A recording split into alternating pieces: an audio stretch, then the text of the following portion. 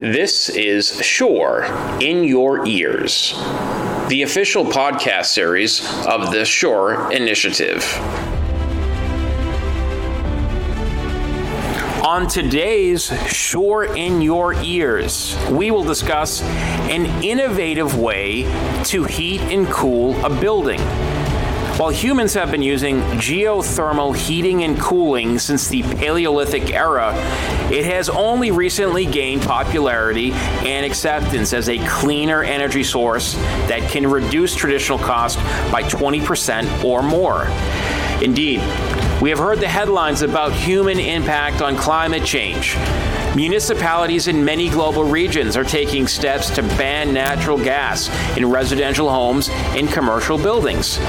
The burning of natural gas increases carbon in the atmosphere and is a fire risk through stoves and heating devices. Suppose you own real estate at any scale and need to learn about geothermal technology.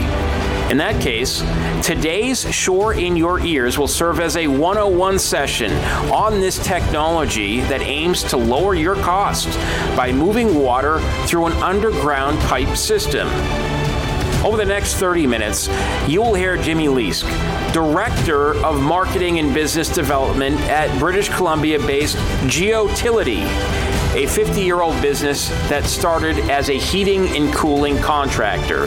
Geotility has since become a leader in the geothermal field and is developing and delivering comprehensive sustainable energy systems throughout Canada and the United States. While today's Shore in Your Ears is about a hot topic, we are confident you will find its intel and takeaways very cool. Moving over and transitioning to electrification and, electric heat pumps is a challenge. It's something that certain municipalities are really working hard to adopt new technologies and incentivize moving away from natural gas. And with that, comes its challenges, obviously. It's gas has been king here in BC and Alberta for a very long time. And, we're finding elsewhere in North America, large cities in the U.S. have banned natural gas and have been off natural gas for a very long time. And the city of Vancouver has now moved away from natural gas, with 1 to 3 story buildings. And we're finding, there are challenges having, the right contractors and engineers to design electric heat pumps. It's similar in the way of heating and cooling your buildings. The concept is the same, but, different technologies bring different knowledges for designing it and making sure that they work correctly. So it's definitely a hot topic. And it's something that, we've worked in the electrification sector for a very long time. So the problems with, let's stay on natural gas because most people know what it is, what it's used for. It's been in homes, it's been in businesses for hundreds of years, I think. The problems with natural gas, one, it's dirty. It creates carbon when you burn it, and 2, it's also hazardous. It causes fires and is dangerous. I mean, those are the 2 key challenges or 2 key problems that exist with natural gas. Absolutely, yeah, and you're spot on with that, right? Like, obviously, there's large amount of emissions, and heating and cooling buildings is a huge contributor to greenhouse gas emissions.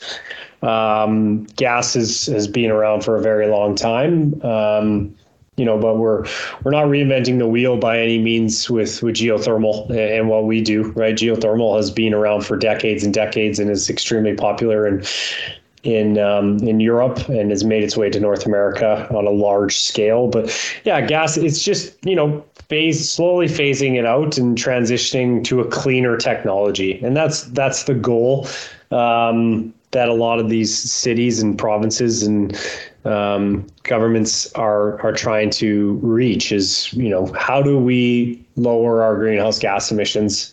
How do we build a build our buildings to a more sustainable or with a more sustainable solution. So, and then it is dangerous. There's a lot of studies out there.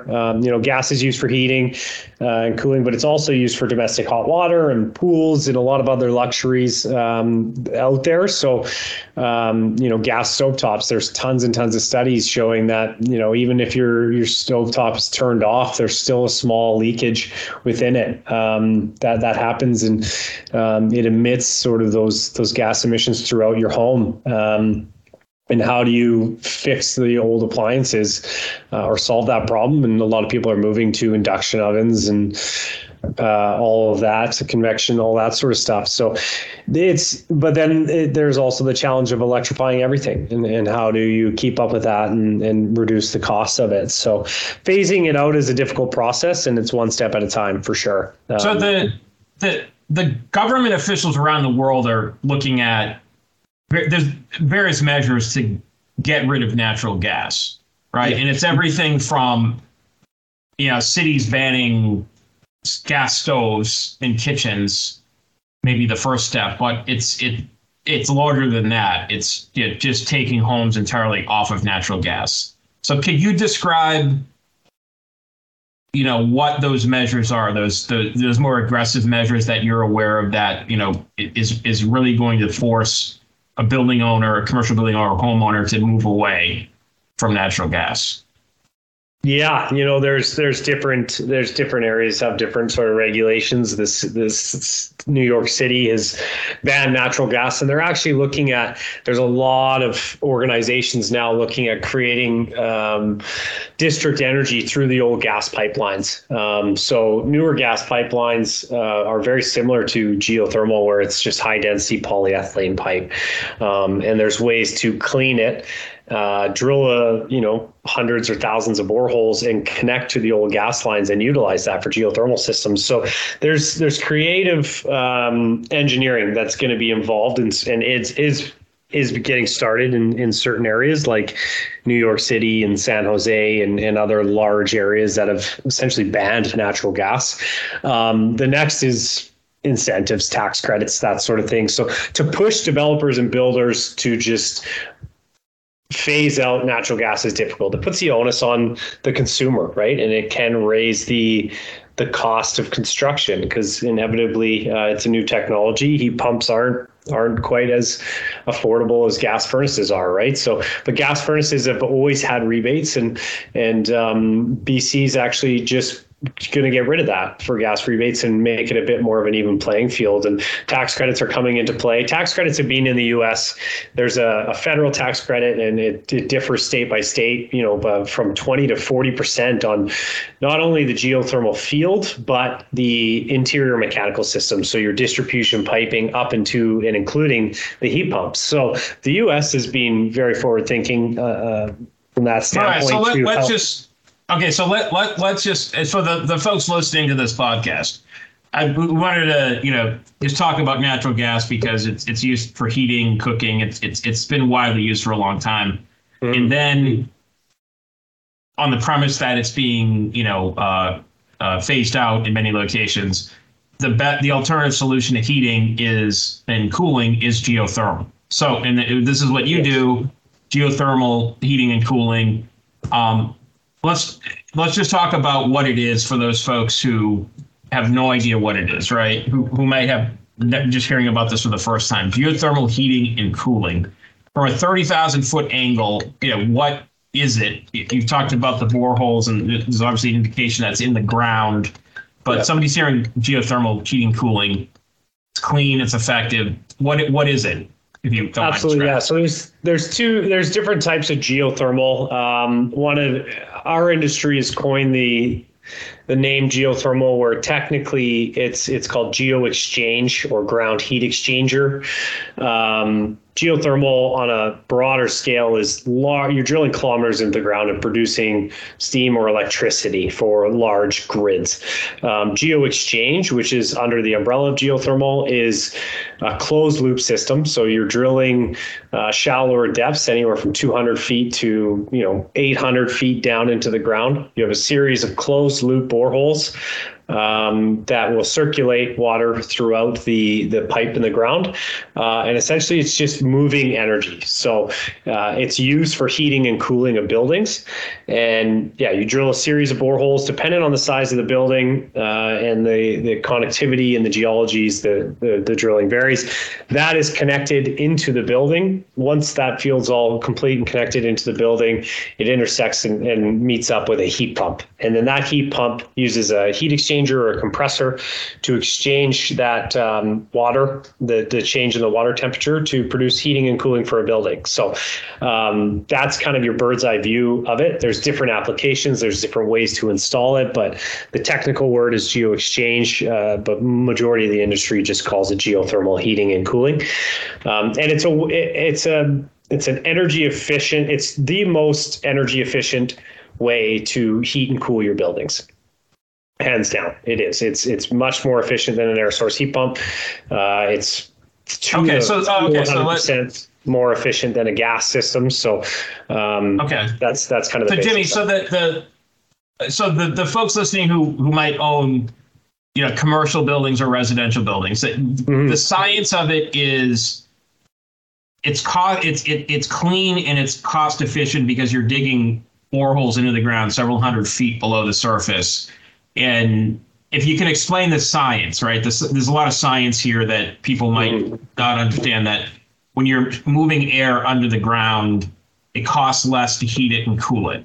And if you can elaborate on that. Yeah, you're circulating water throughout the ground. So the Earth's crust stores energy in it every day. When the sun hits the Earth's crust, it stores that energy. And the surface area of the Earth is at a constant temperature, no matter what time of the year it is. So if you can drill into the ground and circulate fluid and water throughout piping, the Earth's crust acts as a battery, right? It's a storage of energy, and we can extract that energy by circulating fluid throughout. So water goes down one temperature and it comes back another temperature, and it can connect into a heat pump. And that's a way to utilize essentially free energy that's stored. It's almost like a solar or PV panel, like all of the Earth's crust is like that, right? So there's limitless energy within the first 1,000 feet of our Earth's crust. So it's just tapping into that energy. So we're really you're circulating water. You're circulating water.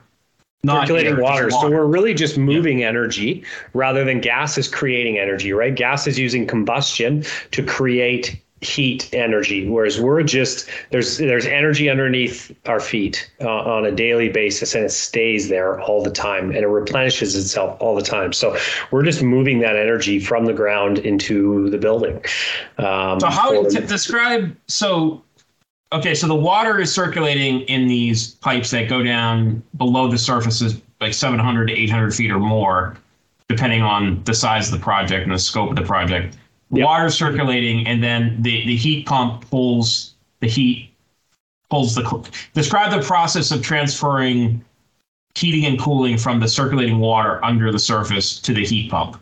For sure. So it connects into, it depends on the size and complexity of it, but the basics of it really is there's the pipe transitions from the ground into the building and then connects into a heat pump. And there's a small refrigeration cycle or compressor sort of heat exchange cycle that happens.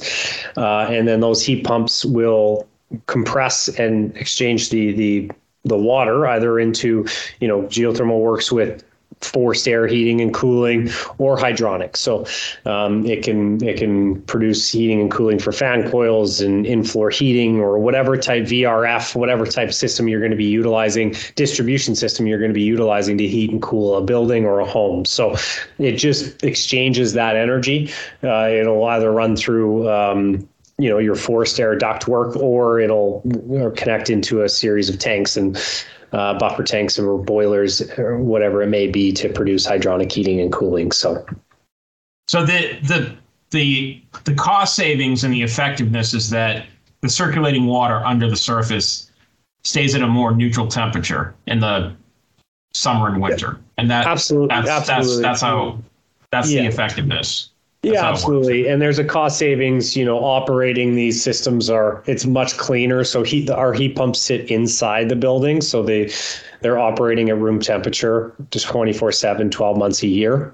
So we don't have any outdoor equipment that's struggling. Air source heat pumps, are battling the elements on a daily basis. So in the winters, they're working hard. In the summers, they're working even harder to cool your home or your building, whereas geothermal heat pumps sit inside the home. So just like a gas system, if you were to have gas heating, you have to have some sort of air handler or air condensing unit or cooling tower sitting outside working for you, right? And it's fighting the elements, and it creates more maintenance and lower longevity. So the life cycle, the lower maintenance of a geothermal system creates a savings long term. So plus the energy efficiency that you're gaining from it.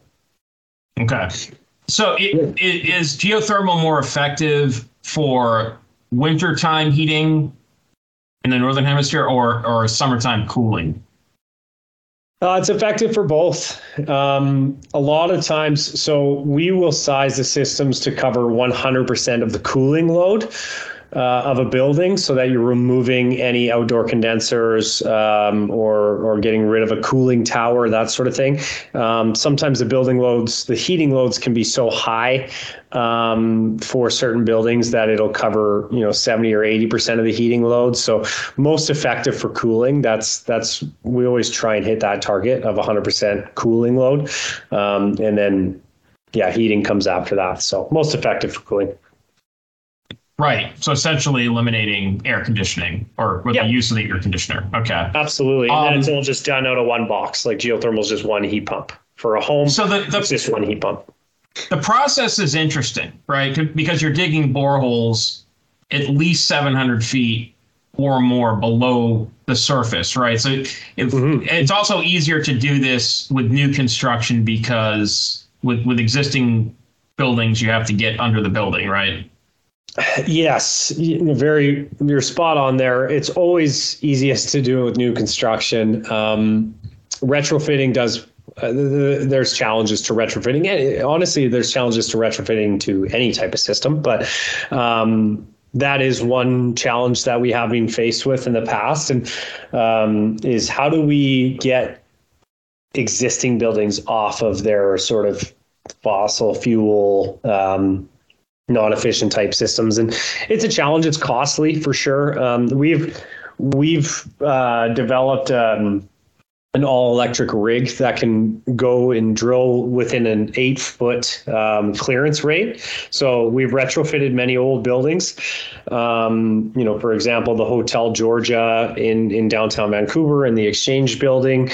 I'm sure there's lots retrofitted on the East Coast as well. And I know New York is working really hard on, I think they have 80,000 buildings, residential buildings that need to be retrofitted over the next couple decades. So there's a big challenge, and there's a cost that comes to retrofitting. New construction, focusing on new developments is extremely important too, right? To connect a master plan community to gas when we're trying to phase out gas really doesn't make sense when we have these other technologies available. So new construction is majority of the market at the moment, just due to cost of retrofits and all that, and matching up your existing mechanical system with a heat pump system isn't always simple. So it does come with its challenges for sure, but it's still possible. So how far do you have to go below the surface? And that it sounds complicated, but it's actually not complicated because you have the drills and the tools to do this in fairly short order. And so I think people might be interested. Absolutely. You have to go several hundred feet, but it can be done in a matter of days. It can be done very, very efficiently. It's so the depth that we drill to varies in the geology. On the West Coast, geology can vary quite often, right? We have sandstones in downtown Vancouver and bedrock and Squamish and Whistler and on the island. And then we have, sands and silts in the Richmond area where you're below sea level. So we have different types of drill rigs for different areas. We have there's air rotary and mud rotary. So you drill, there's different applications depending on where you drill, and different depths dependent on, what that geology is. Cause you need to essentially drill down to 300 feet and insert a unicoil. So to do that in sands, you have to keep that borehole open. So there's mud rotary for that. Whereas if you're drilling in straight rock, it's a lot simpler. But in terms of speed, it's very, very quick. There is, the biggest challenge that we see with large developments is as soon as they start excavating to build a high rise, right, their time is money. So to add another trade in there, we have to, a lot of times we're drilling within the footprint or the critical path of a development. And time is money, so we need to be fast with that. So we've developed smaller rigs for that reason. So we don't have big water well rigs on Freightliner trucks drilling for geothermal wells. Ours have been made smaller footprint. We're drilling smaller diameter holes so we can drill at a faster pace for that reason. Residential, it's not too, if you're doing a single family home, you're just going to drill a few boreholes somewhere in the driveway or the backyard, and it's fairly simple. We're in and out in a week. Whereas, if we're drilling hundreds of boreholes, for example, Oak Ridge Mall is redeveloping over 4.5 million square feet. So they have 1,000 boreholes. So critical path is extremely important and working around other trades. So you need an experienced contractor, just like you would any other trade, to work in a busy area like that. But it's pretty quick. A borehole takes a day or less to drill. And tying that all together and bringing it into mechanical room, it's a pretty simple process. It's much, much faster than a lot of people anticipate. So you're working with both residential and commercial, and the definition of residential versus commercial, for folks in the real estate industry, residential is generally under 5 units. So it's mostly single family homes or walk up apartment buildings that stop at 5 units. And then commercial is everything larger than or has more than 5 units per structure. So if you take a typical residential home that is, 1,500 to 1,600 square feet, how much work is involved in, digging the borehole, connecting the infrastructure to make this work, and how much time is involved? And how far down do you actually have to drill? For a typical single family home? Good question. Not a lot of work. Usually that size of home, 1,500 square feet, would only really need one borehole, generally speaking, rule of thumb. So you can drill, and you can actually, if you have the final construction plans for a home, you can drill that borehole in the footprint of the mechanical room. And that borehole comes straight up into the mechanical room. And once the home's all framed and drywalled, you essentially transition from our HDP pipe and connect to the heat pump. So you can drill a borehole in a day and be out of there. If you need to drill it in the driveway area, it does get buried underneath the ground and with lateral piping and brought into the mechanical room. So it could take 2 days, but very quick. And the depth of the borehole that's drilled, it does vary, but 100 or 1,500 square foot home may require 250 to 300 feet worth of drilling. So essentially just one quick borehole. Within a day or two, you're in and out. It's very fast and efficient. We do a lot of townhouse developments for that reason, where we can, you can drill 5 homes in a week, 5 or 6 homes in a week and be out of there. So it's pretty great. Okay. In a single family home, the depth is, you said 300 feet, or is it typically 300 feet or? About that. Yeah. It does vary, Brian, depending on the size of the heat pump and the equipment that you're going to have in there. Any engineer would want to be very specific with that, but it ranges, approximately 300 What is the diameter of the pipe? And what is we drill what's the element of the pipe? So we drill about a 4.5-inch borehole itself, and then within that borehole, it's called a unicoil. So it's a high density polyethylene pipe that gets inserted into the borehole, and that's typically a 1-inch diameter that gets put into the borehole. So it has a supply and a return line. So it looks like two pipes coming out of the ground, but it's connected at the bottom of that borehole with a U-bend. So water flows in one end and flows out the other. Okay, so with larger buildings such as universities or commercial assets, those are more sophisticated. You might have several 100,000 square feet. Yeah. What is the nature of that work? Number of boreholes, the depth of the pipes, and then how are those more complicated? Those projects more complicated? Yeah, absolutely. They're maybe not as more complicated. They just require a larger scale. So you could drill for your typical 80 unit condo building, you might need 40 boreholes drilled within the footprint of the building. Those boreholes will get connected all together and brought into like a central mechanical room. And then from that mechanical room, there would be a series of tanks and heat pumps that will help distribute the water to the distributed heat pumps that would be in each unit. And either hanging or in a wall closet or wherever they may be. So on a larger scale, it's adopted a lot on a larger scale. There's so many more condo towers than anyone really even notices, because the funny thing about geothermal is you can't see it. So unless the developers market it or talk about it, most individuals who live in a geothermal community don't even know that they have geothermal. I lived in Vancouver for 10 years, right downtown, and I was in a condo building that we did ourselves, and I'd say more than half of my neighbors had no idea that it was even part of the development. So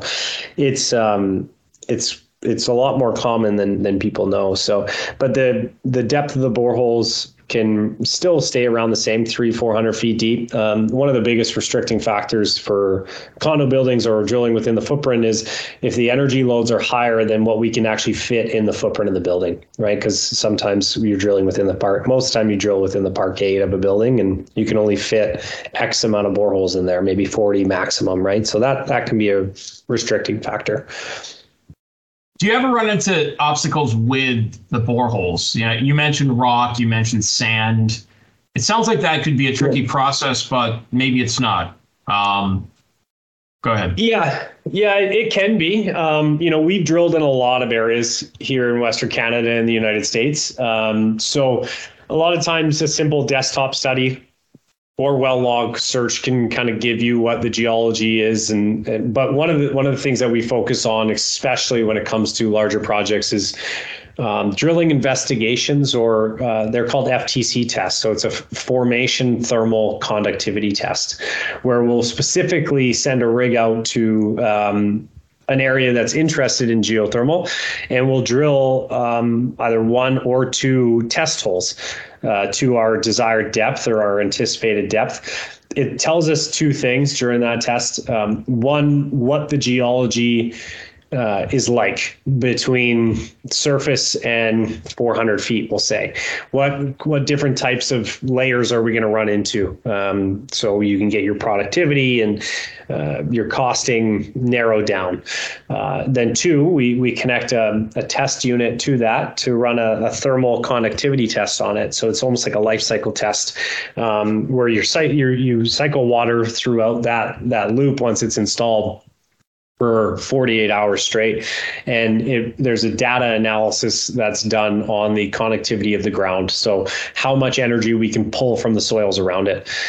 So that helps us a lot. And we do dozens of those a year throughout the provinces, specifically for a lot of universities and schools and larger scale sort of communities. When they're exploring this technology, you go out and you perform one of these investigations, a year or two in advance during sort of the preliminary design of the area or the development itself. So very important process to narrowing down the feasibility and costing of the system for when you start to get to larger scale projects like universities and schools and federal projects and government projects and all that. Okay. Let's get into the cost savings and how it varies from And again, you're working with structures ranging in size from a single family home to a master plan environment such as a university or a hospital system. What is the cost savings over time, say over a year? Yeah, so you save on it depends on what system you're comparing it to. You're going to find cost savings. Geothermal heat pumps are 300 to 400% more efficient than a gas type system, or 200% more efficient than an air source heat pump. So the cost savings kind of varies, but you're going to find your efficiency, your operational costs are much lower, especially in your winter and summer months when your equipment's working harder to heat and cool a building. From a maintenance and longevity standpoint, your life cycle of the heat pumps are going to outlast, but the cost savings is usually 20 or 30% over sort of a conventional system. So it's kind of a long-term investment as well. You're not finding cost savings within the first 1 to 5 years of installing geothermal. It's usually year 8 to 10, you're going to start to find those cost savings and reap the benefits of installing that type of system. So it's kind of a long-term play as well. So that's why I think the adoption rate is being a little slower, because a lot of developments are just for sale, right? So developers want to build something, to code, but something that they're going to just, move over to the consumer. But we're starting to find that, municipalities and governments are starting to say, hey, we have to not only build developments and create more housing, but that housing needs to be efficient now as well. So the cost savings is there, but a little more long term. How long has this technology been around, and it seems to have be growing in popularity now? It's like, give us a little history. I assume it's been used for a while, but now it's becoming more widely accepted, right? For sure, yeah. It's been around we've been installing geothermal here in BC since the 80s, so it's been around for a very long time. I know it's been around for decades and decades in Canada. Europe, especially Germany, it's been around for well before you and I were born. So it's not like we're doing anything new. It's really just, like I kind of said at the beginning, gas is kind of king. It's been what everybody knows and what everybody does. So it's just, in terms of North America, it's a fairly new technology, but it's been around for a very long time. We haven't really changed or invented a new technology or anything like that. But the adoption rate's been, largely adopted here on the West Coast. In the U.S., it's happening everywhere, and has been for 10 plus years minimum. So it's been around for a while, more on the scale of residential projects, but now it's really starting to be adopted on a larger scale. Companies like Microsoft, they're redoing their whole Redmond campus, and they're going carbon negative, and they're going all geothermal with us. Thousands of boreholes across acres and acres of land for their campus. So large scale developments are doing it and have been doing it for a very long time. And let's talk about Geotility. You're based in Kelowna, British Columbia, right? We are, yeah. Our head office is in Kelowna, and then we have an office in Vancouver, BC, and then Seattle, Washington, and San Diego, California. Tell us about the growth of the business. I mean, how many people you have there now working for you, and then the vision of Geotility over the next 12 to 24 months? Absolutely, yeah. I would think we have over 60 full-time employees now. I'd have to double check that number, but I think we're pretty close to that between the branches, and growing at an exponential rate. It's with the tax credits throughout the U.S. and now starting here in Canada, there's a massive growth rate in our industry, and we're just trying to keep up with it, with still keeping the right team members in play. We've grown a lot over the last few years, and I think, I would assume we're going to grow double in the next 2 years. So, but the difficult part is,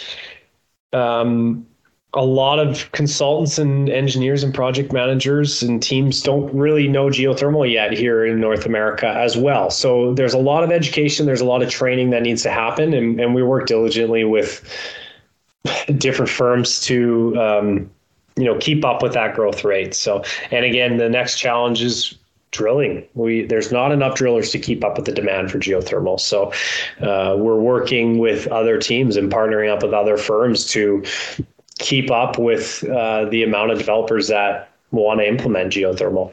So in the next 2 years, our industry is going to drastically change. We've been doing this for a very long time. There's been a lot of naysayers for a while, and there's been a lot of developers that have believed in what we've done for 20, 30, 40 years. So it's just, there's a lot of large firms now that are trying to catch up to what developers and builders have been doing for a while. So we're trying to grow, but we want to grow at the right rate without changing, the quality and what our firm is based on. So we're growing in each sector. Kelowna, the Okanagan here and the Lower Mainland, where our Canadian branches are growing very rapidly. I know in the States, there's a lot of large-scale projects, the Lucas Museum of Narrative Arts in California and the Microsoft campus, and large-scale drilling projects that are happening that we're being awarded, but there's other projects that we almost have to turn down. There's just too much work right now. So trying to grow at the right pace, to be honest, Brian. Jimmy Leask is Director of Marketing and Business Development at Geotility in Kelowna, British Columbia, Western Canada. Again, Jimmy Leask at Geotility, Kelowna, British Columbia, Western Canada. Jimmy, this has been exciting and informative, and I think our audience has learned a few new things today about heating and cooling and technology that is shaping the future. So this has been a delight, and I appreciate you opening minds in the real estate world. Absolutely. A special thanks to Jimmy Leask, Director of Marketing and Business Development at British Columbia-based Geotility, for joining today's Shore in Your Ears. Geotility is a 50-year-old business that started as a heating and cooling contractor. Geotility has since become a leader in the geothermal field and developing and delivering sustainable energy solutions throughout Canada and the United States.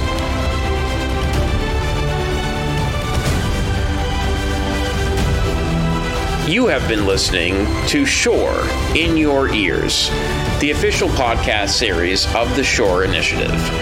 Please visit us at shore.international. That's SHURE.international.